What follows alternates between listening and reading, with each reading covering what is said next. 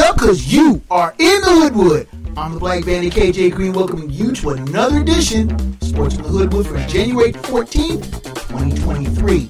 Coming up in this edition, CFP Postmortem, a real autopsy, how Georgia eviscerated TCU.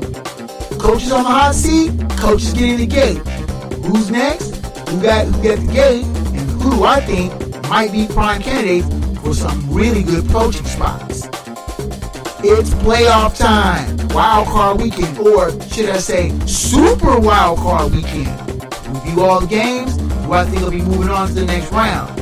Or she'll always have the Hoodwood Hot 5, that dap, head slap, and a final word from the Wood about black coaches. Are they getting a fair shake? Buckle up your seatbelt, put on your crash helmet. It's Sports in the Hoodwood. It's coming at you. Let's go!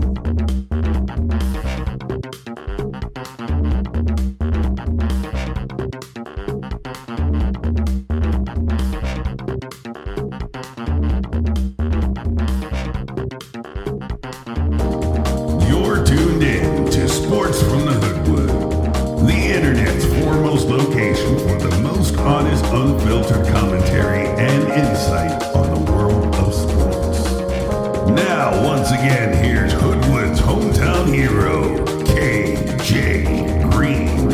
Greetings from the Hoodwood, where I think Stuffy has a point. Wait a minute. Yeah, Georgia scored. Nah, I'm kidding. Georgia didn't just score again. They finally caught off the Dogs, literally and figuratively, at 65-7. I'm your man, KJ Green, welcoming you back to the Hoodwood for another crazy, exciting edition, sports commentary, analysis, and all sorts of takes. And this isn't a take. This is just basically plain and simple. Georgia absolutely kicked the living crap out of Texas Christian. 65-7.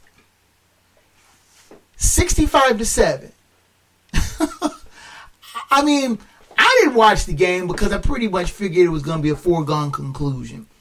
I got home Monday evening, turned on, I checked the score, and it was 17-7 in the first quarter.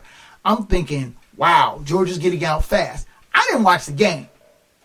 I didn't see a reason to. I figured Georgia was going to have its way with Texas Christian. Kirby Smart was going to call off the Dogs. And I like when we say calling off the Dogs, it's just funny they're saying because it is the Bulldogs and they like to call themselves the Dogs. But you figured Kirby Smart was going to call them off somewhere middle of the third quarter, get a lot of scrubbinis, freshmen, younger players to say they played their national championship. Kirby Smart didn't call off the Dogs till the fourth quarter and deep into the fourth quarter. Stetson Bennett put in work. I mean, his 6 touchdowns got him the most outstanding player of the game, but the game was a rout from I would say about halfway through the first quarter on. I mean, the Horned Frogs had the ball first, went 3 and out and punted, and you're thinking, not a good sign. If you are a Texas Christian fan, you're thinking the best thing they could have done was rumble right down the field and score and let Georgia know, hey, we're here for the game. We're not a side prop. But they went 3 and out. Georgia went 57 yards in 5 plays in a little under 3 minutes and was already on the board. And you're thinking, whew, Texas Christian, you better get your act together or you're going to get stomped. 3 plays into their second drive, fumble. Georgia cashes that in on a field goal. Now, TCU figures that they dodged a bullet.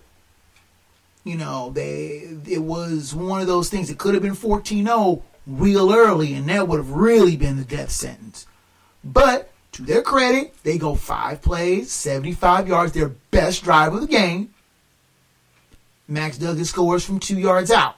It's 10-7. And you're thinking, okay, now let's buckle in for a real fight. Texas Christian is, shook off the stage fright, and they're here to play. They stood tall with Michigan. They're going to do it again. It's going to be, oh, jeez. No. I'm not even going to fool anybody by even trying to push that narrative. You look at the play chart. After that touchdown that made it 10-7, Georgia scored right away, 4 plays, 70 yards, just like that. And you could just see TCU was like, we're in trouble. Yeah, you're in trouble, TCU. Because now, this is the drives after Georgia made it 17-7. Punt, Georgia touchdown. Interception, TCU. Georgia touchdown. Interception, touchdown. End of half. It's 38-7. And it was just like, bam, bam, bam, bam, bam, bam. And TCU had this looking tilt in their face because Georgia just kept hitting them again and again and again and again. 4 straight touchdown drives right down the field. And aside from, Georgia had 2 drives. Both of them were 11 plays. One was 92 yards. One was 66 yards. Just punishing TCU. And you're watching the game and you're thinking, are you going to hit them back? I liken this to 2 different fights. One fictional, one real. George Foreman fighting Muhammad Ali in 1974, Rumble in the Jungle. George Foreman just wailing on Ali. Ali grabs him in a clinch and says, "Is that all you got?" And George Foreman recalled later that he thought, "Yep, that's about it." And the thing was, it was just like you're looking at TCU hoping that they would do something to get back in the game. And Georgia kept hitting them and hitting them and hitting them. And like the line of the fictional Adrian Balboa watching her husband Rocky getting absolutely pounded on by Clubber Lang, shrieks, "Hit him back!" And you're wanting TCU to hit him back. Never happened. It's 38-7 at the half, and you're just going, oh, Lord, how are we going to make this even be halfway competitive? Georgia punted to start the second half, and you're thinking, okay, maybe a 3-and-out. If TCU can score, have a little bit of, self-respect, pride, they go 3-and-out too. Georgia was like, we gave you an opening. Y'all ain't gonna take it. We just gonna keep drilling you some more. The next 3 times Georgia touched the ball, they scored touchdowns. It went from 38. Yeah, I stand corrected. Not the first. Yeah, for the next 4 times that Georgia touched the ball after they traded punts, they scored touchdowns. 27 points in the second half, and Georgia could have hung 100 on them. I really do think they really could have tried for 80, 90 points and probably could have gotten it. I have never seen a team so eviscerated, so beat down, so completely discombobulated. I liken it to when Miami played Nebraska in the BCS championship game in 2001. Miami was so much better than Nebraska. Nebraska looked like they were playing in mud. Miami won that game 37-14. This game in comparison, it made like Miami was playing patty cake with Nebraska. This was a beatdown. Georgia, for its part, completes an undefeated season. 29-1 over the last 2 full seasons. 2 national champions. Their only loss was an SEC title game to Alabama last year. That's it. The only 2 games that anybody has stayed with Georgia was last week at Ohio State when the game went down to the final kick, a 1-point game, and a 26-23 game against Missouri in Columbia back in October. That's it. In the last 2 years, and that's what I think is funny, because my beloved Bearcats stayed with this team 4 quarters.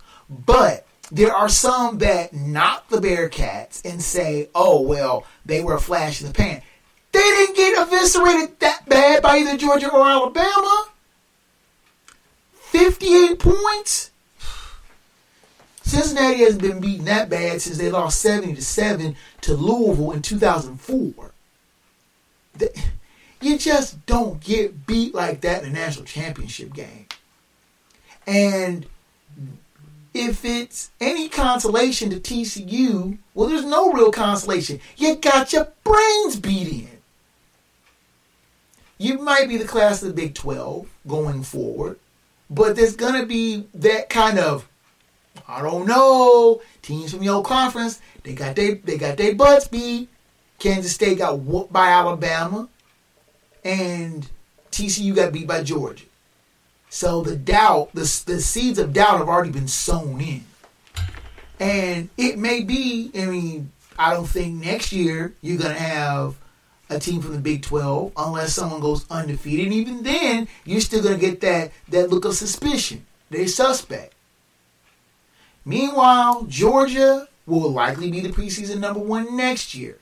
And they will be the best team in the country until someone knocks them off. Plain and simple.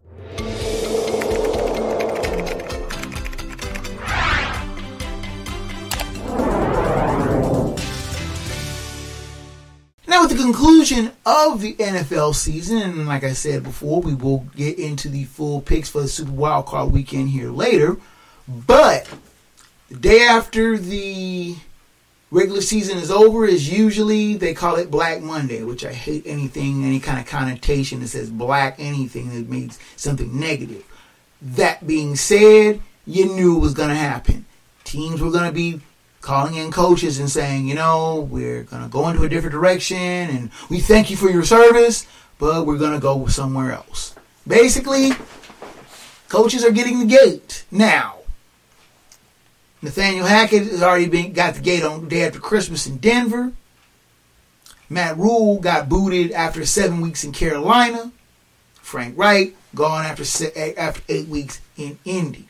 You had those coaches gone before the season ended.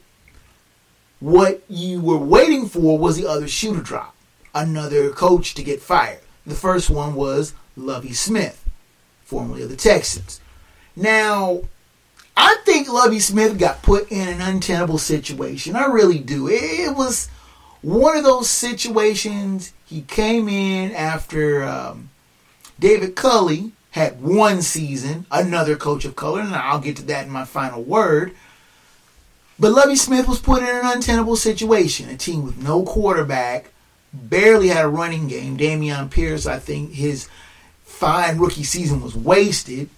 A suspect defense, and you start from the tie on the opening weekend, and the games just went really downhill from there. They only went 3-13 after that initial tie.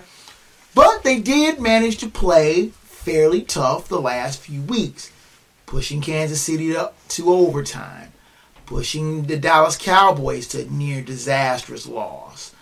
But they got smashed by the Jags. I had said that they were going to win a couple more games at the end of the season, and they did. They knocked off the Titans, like I was pretty sure that was going to happen, a fading Titan squad. And they beat the Colts at the end of the season on a last-second touchdown.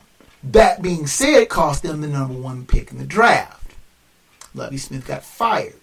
You rarely see a coach get fired like that after such a rousing win. But there are so many problems in Houston, you can't even begin to start of how you're going to make this team competitive, much less a winner. And their 4th coach in 4 years, that shows lack of stability, that shows lack of any kind of plan, any kind of vision. And what coach is going to want to go to Houston? Not saying anything is wrong with the town, other than their university, basketball team, but I digress. But it seems that city can't hold on, that organization can't hold on to, or isn't willing to hold on to a coach long enough. And Lovie Smith, for his part, I think he was put in a situation he knew he couldn't win. And it just was a sad situation. It really was.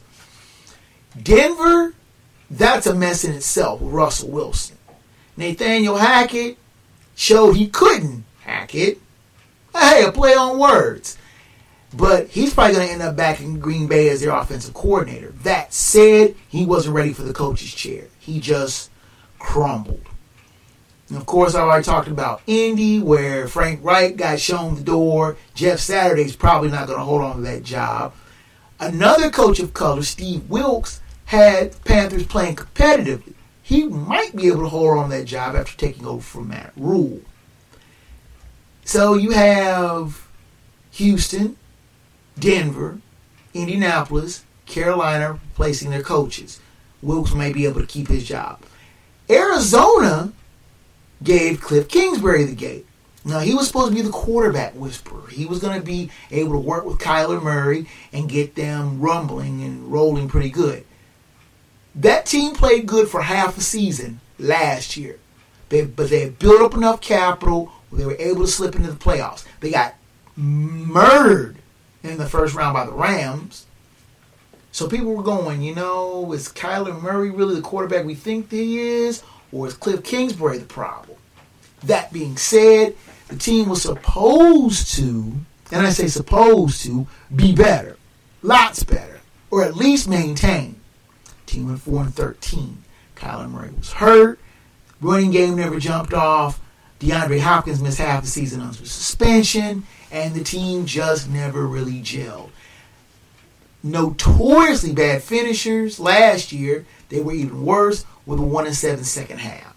Cliff Kingsbury got the gate Monday. So who's going to replace them? Let's look at some candidates who could replace these coaches, could be filling these spots. I'm looking at, once again, Eric Bieniemy, offensive coordinator of Kansas City. Sooner or later, he's going to get his shot. He deserves it. He's long overdue. Also, you have DeMeco Ryans, defensive coordinator of the 49ers. Another great young black candidate. I think ready to make the move. Also, Byron Leftwich, offensive coordinator of Tampa Bay. Another one, played the game. Bright offensive mind. Another one I think should be making that step up. Now, how many of them are going to get hired? Maybe one, maybe two, maybe. And I'm not even sure about that. We all talk about the Rooney Rule and this and that kind of horse shit. But it's just like, to me, it's window dressing. It's not something that general managers and owners really want to follow through on. They want somebody in their old boys network. They want somebody that looks like them. They're not trusting.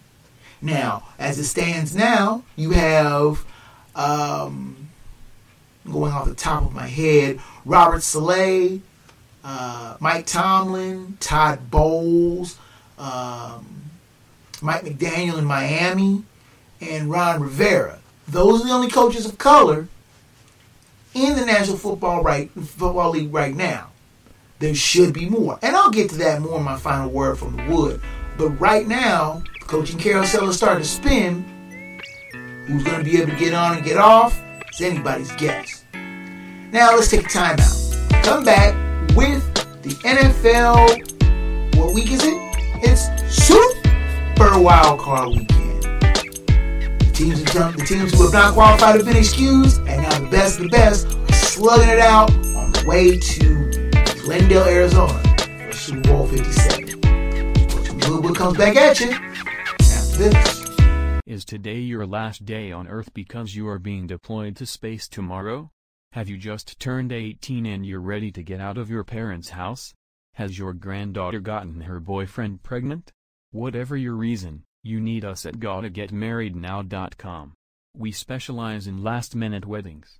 Active duty, military veterans and retired discounts are available.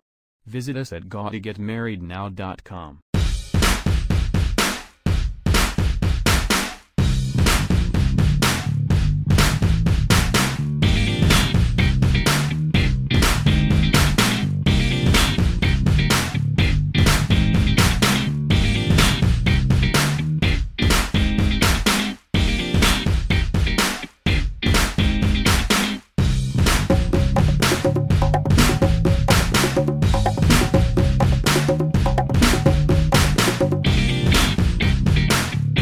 You're tuned in to Sports from the Hoodwood, the internet's foremost location for the most honest insight, thorough analysis, and unfiltered opinion on the world of sports. Now, once again, here's the man of the hour, After Hours, your host, KJ Green. You are back in the Hoodwood. My name is KJ Green, and Snuffy says it best when he says he loves the playoffs, and I do too.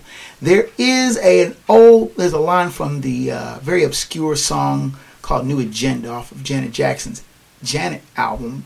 It's a line by Chuck D, one of my favorite all-time rappers, where he bluntly says, time to step it up, it's playoff time.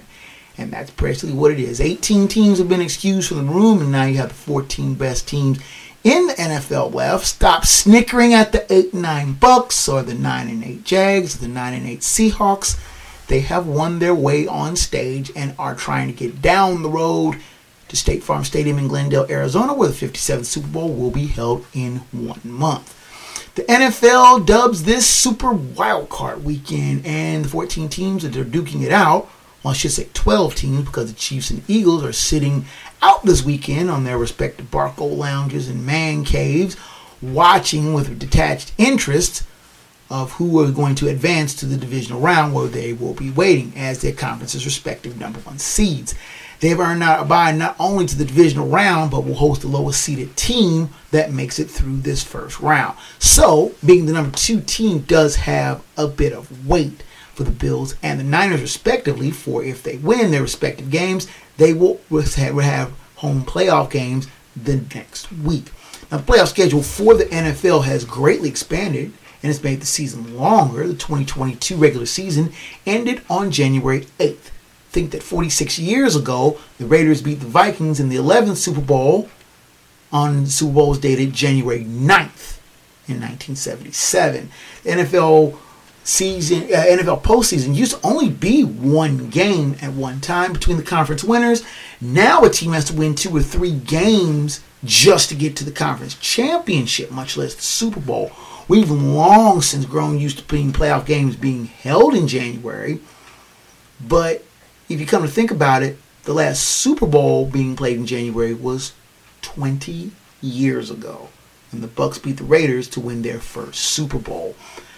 Submitted for your review, perusal, and approval are this week's playoff picks, with odds being provided by ESPN for entertainment and comparison purposes only. If you have to ask why I say that all the time, you really don't need to know. Let's start off with the January 14th games, Saturday afternoon and evening games, respectively. The NFC wildcard game starts off the day with the 9-8 Seahawks, who are the number 7 seed, and the number 3 wildcard taking on the 13-4 49ers, the number 2 seed, and the NFC West champion. Game being played at Levi's Stadium in Santa Clara, California. 4:30 kickoff on Fox. Joe Davis and Moose Johnston are on the call. The 49ers are 9.5 point favorites. Last week, the Seahawks defeated the Rams 19-16 in overtime, while the 49ers defeated the Cardinals 44-13. These teams have met previously one time in the postseason, with Seahawks defeating the 49ers 23-17 to win the 2013 NFC Championship. Now, the Seahawks had to wait breathlessly to see if they would even make it to the playoffs. They qualified after the Lions upset the Packers, something somebody said was going to happen. Was it Snuffy? Benny? Anybody? No, it was me. I said the Lions were going to beat the Packers and get the Seahawks into the playoffs, which I'm very proud to say that I was right.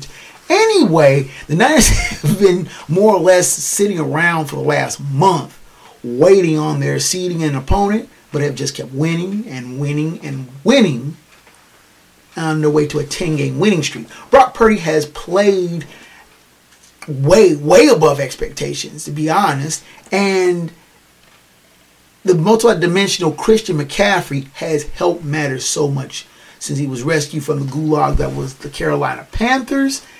He has given the Niners offense real punch. That being said, the Niners defense is the one that really deserves the focus. They've only given up 20 or more points twice in their 10-game winning streak.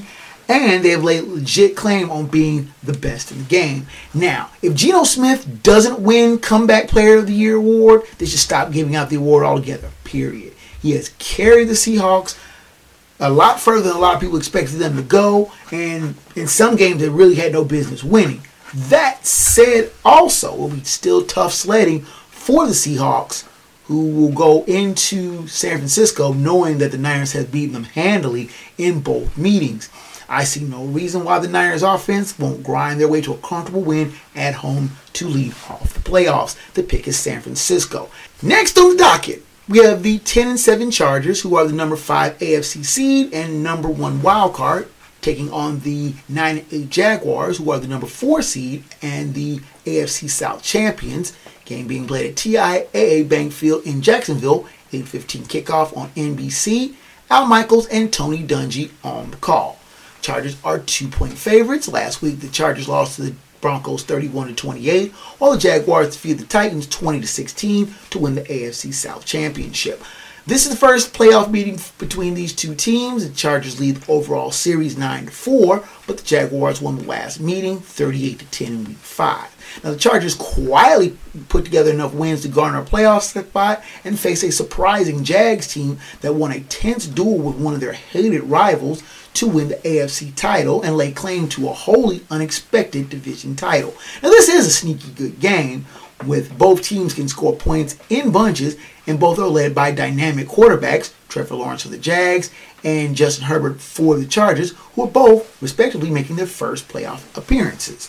Both teams have capable defenses that are opportunistic and chock full of young stars. This is a tough game to call, to be honest, but I'm going to take a chance here on a small upset. I think that the Jags have been living on borrowed time for quite a while, and the last quarter of the season needed a massive swan dive by the Titans just to get into the playoffs. That also being said, many people forget that the Chargers just missed the postseason the last 2 years straight and have been playing very well down the stretch, ignoring both their last week flop against the Broncos and their 38-10 blowout loss to the Jags. Ignore them both. I think the Chargers go to Duval and say, so what? And knock off the Jags. Stealing a victory, the pick here is the Los Angeles Chargers. Next on the docket, we have the Sunday games. First off, we have the 9-8 Dolphins, who are the number 7 seed and the number 3 wild card, taking on the 13-3 Bills, who are the number 2 seed and the AFC East champions. Game being played at Highmark Stadium in Orchard Park, New York. 1 p.m. kickoff on CBS. Jim Nantz and Tony Romo on the call. Bills 13-point favorites. Last week, the Dolphins defeated the Jets 11-6, while the Bills defeated the Patriots 35-23.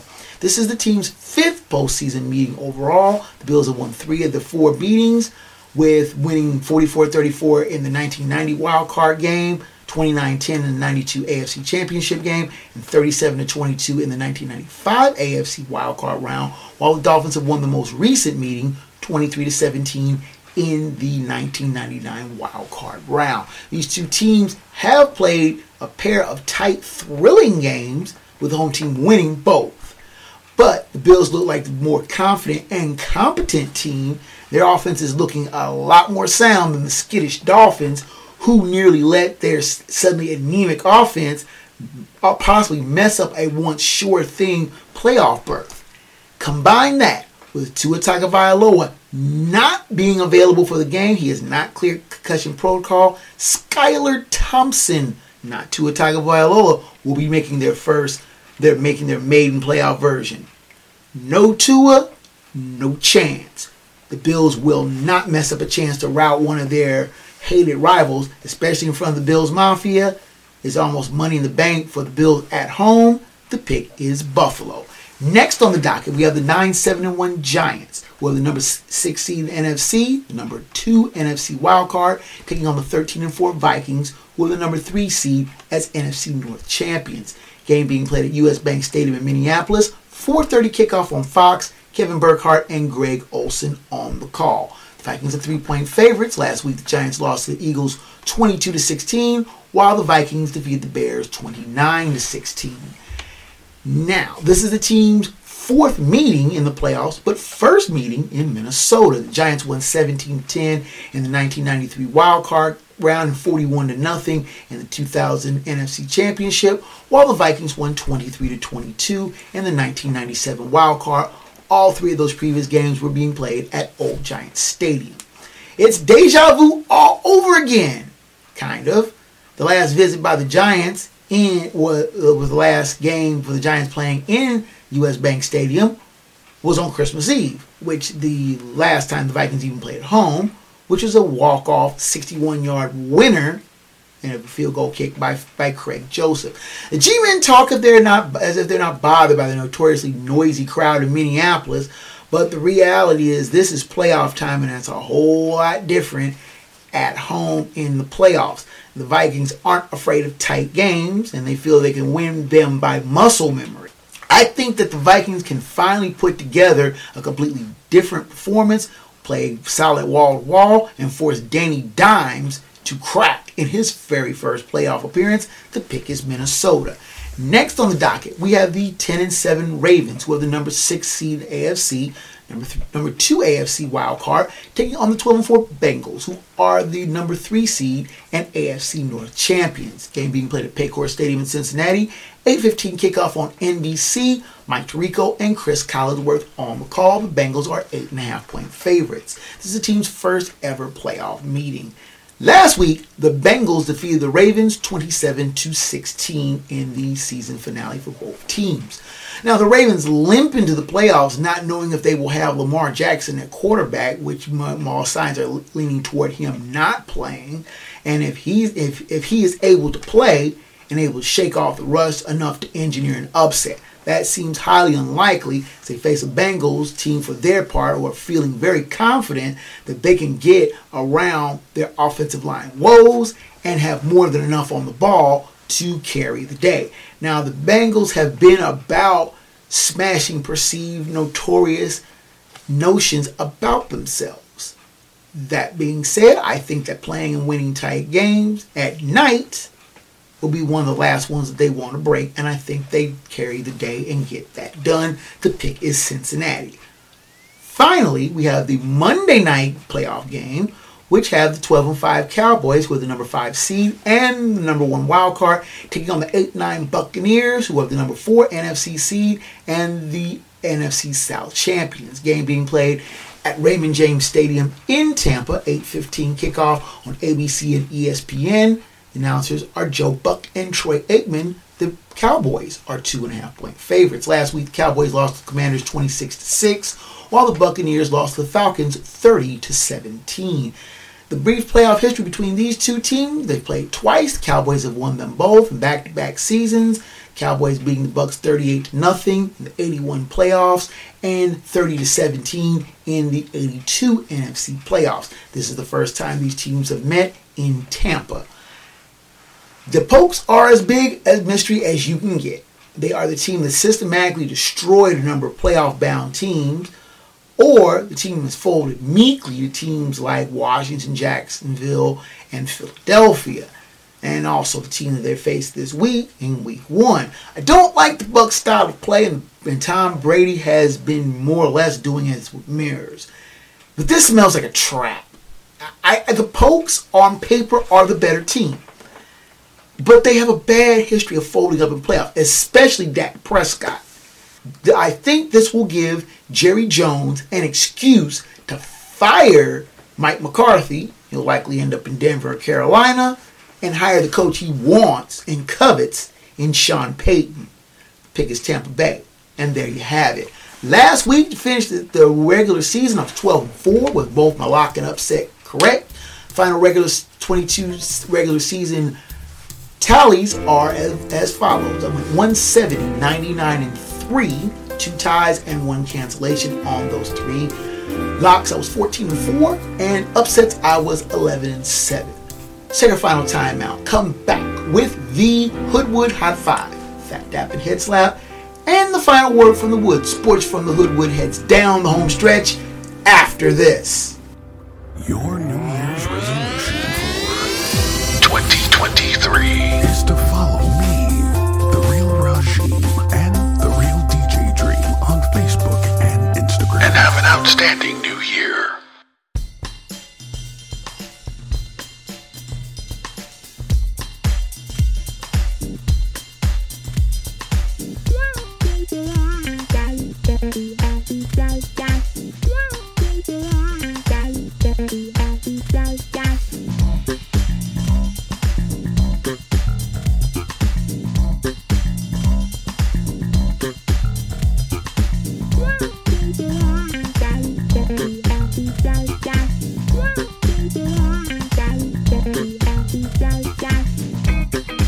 You're tuned into Sports from the Hoodwood, the internet's foremost location for no-nonsense commentary, insight, and opinions on the world of sports. Here now live in living color, black by popular demand, your host, KJ Green. Rounding third and headed for home here in the Hoodwood. Let's finish up strong with the Hoodwood Hot 5, that head slap, and the final word from the Wood. Now, the Hoodwood Hot 5, since we're beyond the days of polling and, top teams and everything, we'll just take 5 hot takes, 5 subjects, and I'll riff on them like a freestyle guitarist. Our first topic regards that team, the Minnesota Vikings. My favorite football team. A lot of people knock them because even though they went 13-4, they had a negative 3-point differential. They scored 414 points and allowed 417 points. They were 11-0 in one-score contests, which means they've won a lot of close games. But their 4 losses was a 37-point evisceration by the Cowboys, a 17-point beatdown by the Eagles, an 11-point loss to the Lions, and a 24-point loss to the Packers. That was all their losses. Their 11 wins, with the exception of their season opener against Green Bay, which they won 24-7, and their season finale against the Chicago Bears, that they won 29-16. All the other scores were by 10 points or less, and all of them were by 1 score. Excuse me. That being said, why are they getting knocked while the 8-9 Tampa Bay Buccaneers, who won their division as well, but with a losing record and a 45-point negative point differential, are still seen as Super Bowl contenders? Why is that? Is it because of Tom Brady, who I think is vastly overrated now? Is it because of their offense, which only scored 20 points 3 times, 2 of them being losses? Or is it because of their fearsome defense? Well, their defense is decent. But that being said, why is all the love going to Tampa Bay and a lot of skepticism being thrown at Minnesota? Now, I read this last week. I did a final word from the Wood in our second Hoodwood Hot 5 topic. I did my final word was about the late great Pelé, who passed away on December 29th. The president of FIFA has proposed that every country have at least one soccer stadium named after in honor of Pelé. Now, while I think that is a very noble proposal, I think it's a very great way to honor a soccer icon that Pelé was, it's not going to fly in the U.S. I'm sorry. As much as the U.S. is still slowly embracing soccer, they're not going to go wild out over it like European countries do, like countries in the Caribbean do, like teams in South America do. It's just not going to happen. And naming a stadium, especially MLS teams who are trying to get as much money as they can, they're not going to pass up naming rights to honor Pelé. As much as it makes sense, it's not going to happen. I mean, for example, FC Cincinnati has a naming rights deal with TQL, which is a logistics company. TQL paid them about $25 million for the naming rights to that stadium. Do you think that a Major League Soccer team is going to give up that kind of money to honor a player that many soccer patrons in the United States never saw play. No, it's not going to happen, dog. Our third topic, which is a great news out of Cincinnati, the University of Cincinnati Medical Center releasing Buffalo Bills safety Damar Hamlin, and he returned to Buffalo. Now, he's still going to be undergoing treatment and going to be doing a lot more rehab. His season basically is over. Now, the Bills also, the NFL did right by Hamlin. They're paying him his full salary. Now, there was a clause in his contract which said that if he went on IR, that he was going to get a reduced salary. The Buffalo Bills basically went to the NFL and said, no, we're going to do right by this kid. We're going to do right by him to make sure he gets his full salary. NFL signed off on it, and Damar Hamlin will get his full salary for the rest of the regular season's already over, but he will probably also get a playoff share as well as his regular salary, which I thought was really good.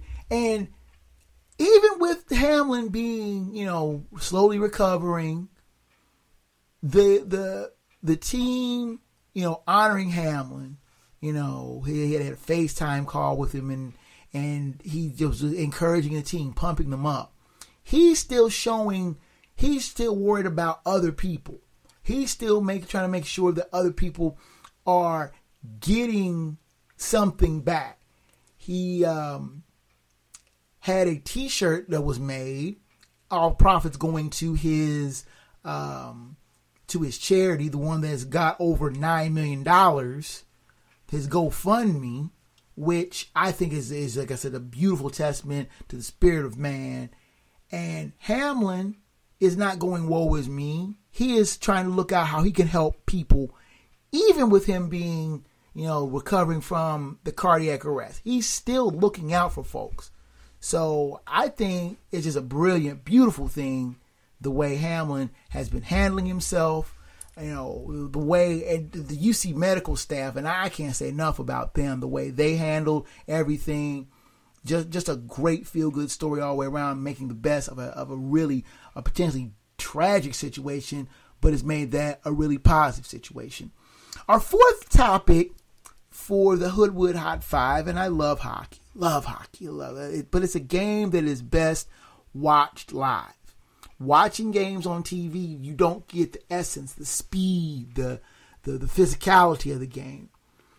That being said, NHL is going to have, it has had its Winter Classic. Boston and Pittsburgh played up in Fenway Park. Fairly warm day for New Year's, and especially to be playing a hockey game outside. Is the Winter Classic's time past? I mean, the novelty, going back to where players playing outside from the way they grew up playing. But is the Winter Classic, has it outlived its usefulness? Has it outlived the point where people get excited about it? I didn't hear a lot of buzz about it. The problem with the Winter Classic is it's right around New Year's Day. What are you looking at on New Year's Day? Bowl games. You're looking at college football. They dominate the scene. And if not them dominating the scene, pro football. Is it time to either move the Winter Classic to a different date or scrap it altogether? That also being said, the NHL All-Star Game is the 14th. If you can tell me what the format of the All-Star Game is, I'll give you $100 without looking it up. Don't look it up. Don't say no, because you don't know how the format is. You have 4 divisions. Each of them have their own little All-Star team, and they play a round robin, short games throughout the day for the All-Star Game. Do you really think you can sit through 3 mini games? Does anybody even really care about the NHL All-Star Game anymore? Have they really ever? And I'm saying this is a hockey fan. But in the cases of the Winter Classic and the All-Star Game, have they run their course?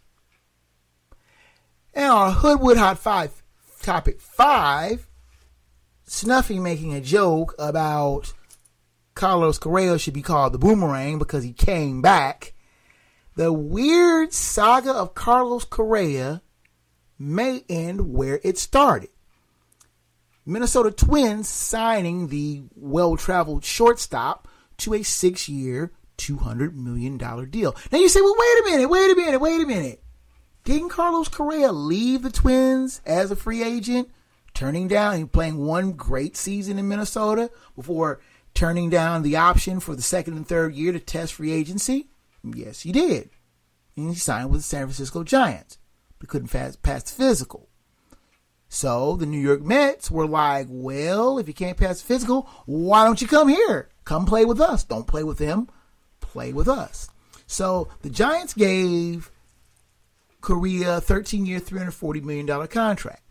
When that fell through, he was going to sign with the Mets for a 12-year, $315 million contract. And he was going to move from shortstop to third base because the Mets already have Francisco Lindor. Small problem. He couldn't pass his physical there. So the Mets, worried about an earlier leg injury that he suffered when he was a minor leaguer, backed off the deal.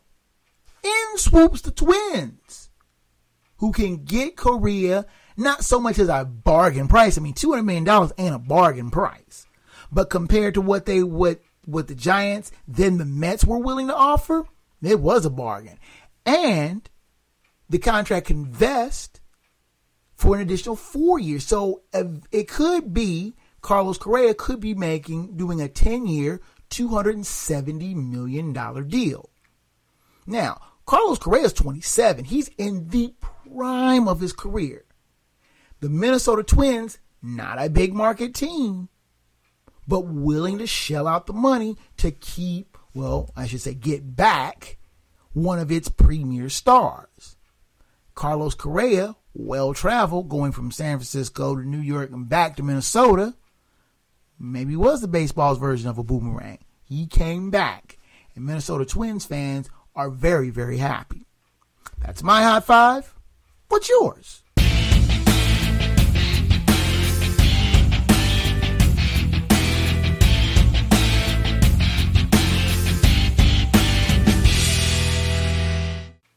Our Fat Dap and Head Slap of the week, following the theme as football heavy this week.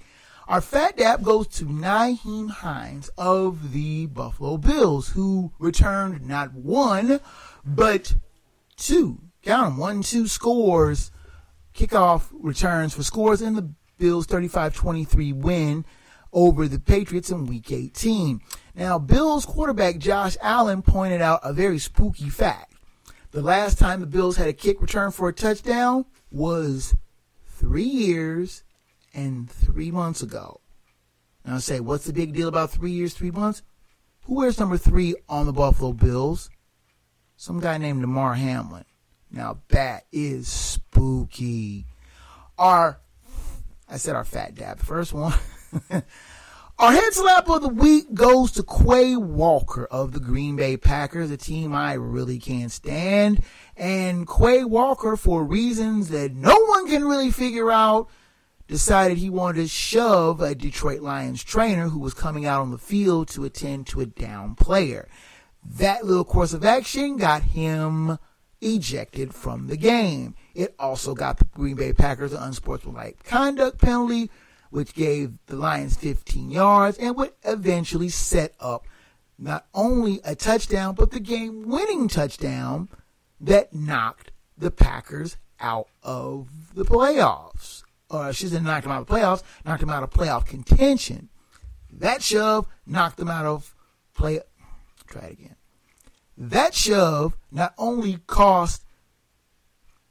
Try it again.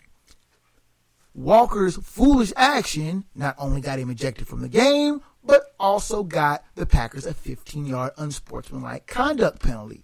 That, in turn, set up the Lions at their doorstep, at the goal line, for what would end up being the game-winning score. That game-winning score for the Lions, upset of the week, didn't I call that? Yes, I did. That ended up knocking the Packers out of playoff contention. Head slap to Quay Walker for not thinking at all, and more than likely cost his team a playoff spot. And now, without much further ado, let's go to the final word from the wood.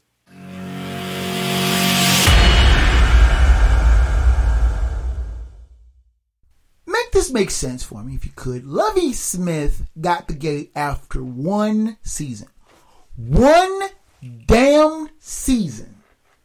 He was hired after the Texans fired David Culley, another coach of color, who had went 4-13 in one season in Houston. One damn season. Now, I think Culley's initial hiring seemed like a flippant casual move to get around the Rooney Rule. And he had no chance given the Deshaun Watson mess. Culley didn't. He had zero chance. None. Zero. Now, Lovie Smith, a coach who is beyond reproach and any kind of suspicion, was well-traveled, bouncing from college to pros over the past 20 plus years. But he had even less of a chance inheriting the mess that was the Texans, with Deshaun Watson now gone, and no running game, and bum of the month quarterback. He was run after 1 year. How does that make sense? I feel like coaches of color get less opportunity to ply their craft and have a shorter rope. You might point at Mike Tomlin, though, and cite the exception the rule. Given the Steelers have only had 3 coaches in the past 53 years, he may be the exception rather than the rule. But all the coaches have been with the Steelers at least 15 years. But I'm already hearing cat calls for Tomlin's job, though given the mess the Steelers were with the departure of Ben Roethlisberger and the breaking in of rookie quarterback Kenny Pickett, the fact that he got the team to 9-8 at the finish line with a late shot at the playoff berth says more to his coaching than anything. Now at present, you have only Tomlin, Todd Bowles, Mike McDaniel, Robert Saleh, and Ron Rivera. Let's try that again. At present, only Todd Bowles, Mike McDaniel, the aforementioned Mike Tomlin, Robert Saleh, and Ron Rivera remain the only coaches of color in the NFL. Many people think that Bowles and McDaniel might have saved their jobs by garnering playoff berths. Saleh is not on the hot seat just yet, as the Jets improved from 4-13 to 7-10, but there still are grumblings in Gotham that improvement has not been faster and more forthcoming. Rivera has been treading water over the last 3 seasons with 7-9, 7-10, and 8-1 records over the past 3 seasons, though the Commanders were in playoff contention until late in the season and ended with a soothing rout of hated rival Dallas in the season finale. But his seat is still fairly warm, to be sure. The fact that remains that there are coaches of color that are getting passed up for head coaching slots. How long are we going to see Byron Leftwich, DeMeco Ryans, Larry Foote, Casey Rogers, and Eric Bieniemy, just to name a few, keep getting passed up, while Bum of the Month Club retreads like Dennis Allen, Josh McDaniels, and Bill O'Brien keep getting second and third chances, and virtual unknowns like Cliff Kingsbury and Josh McCown get possible looks. Josh McCown is a high school coach. How is he going to be an NFL coach that fast? While you have, like I said, coaches of color having to wait and wait and wait. The waiting should stop. There are qualified coaches of color that are just waiting and have been waiting a long time. The fact that the Rooney Rule is still being virtually ignored by a lot of these head coaches is an absolute travesty. It needs to be corrected, and fast. And that is the final word from the wood.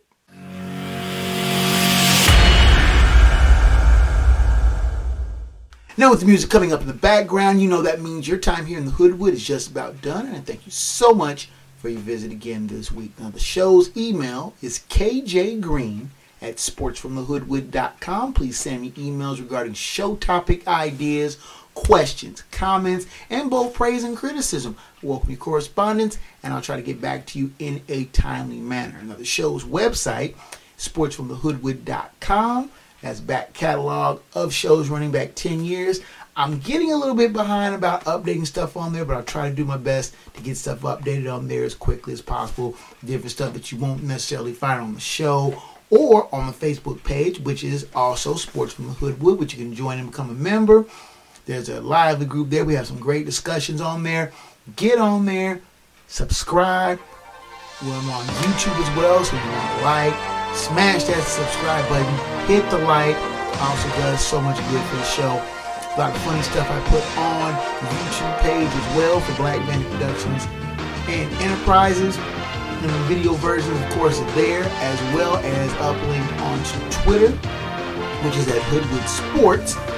That feed is updated on the regular with also other crazy stuff that I find on the internet here and there as well. Like and tweet me. I will tweet you back as quickly as possible. The audio versions on Spotify, Amazon Music, Stitcher, iMusic, and fine podcast platforms and providers. If the Hoodwood is not on your favorite, ask for it. Send me a line. I'll see if I can get it done to get the Hoodwood on your favorite podcast platform. Special thanks as always to Rage Pictures for their production assistance to the show. And that's it from the Hoodwood, ladies and gentlemen, boys and girls. Until next time from the Hoodwood, fellow sports fans, I'm KJ Green. Dirty. Sports from the Hoodwood Is a Black Bandit Productions and Enterprises presentation. of a 551 Audio and Films production.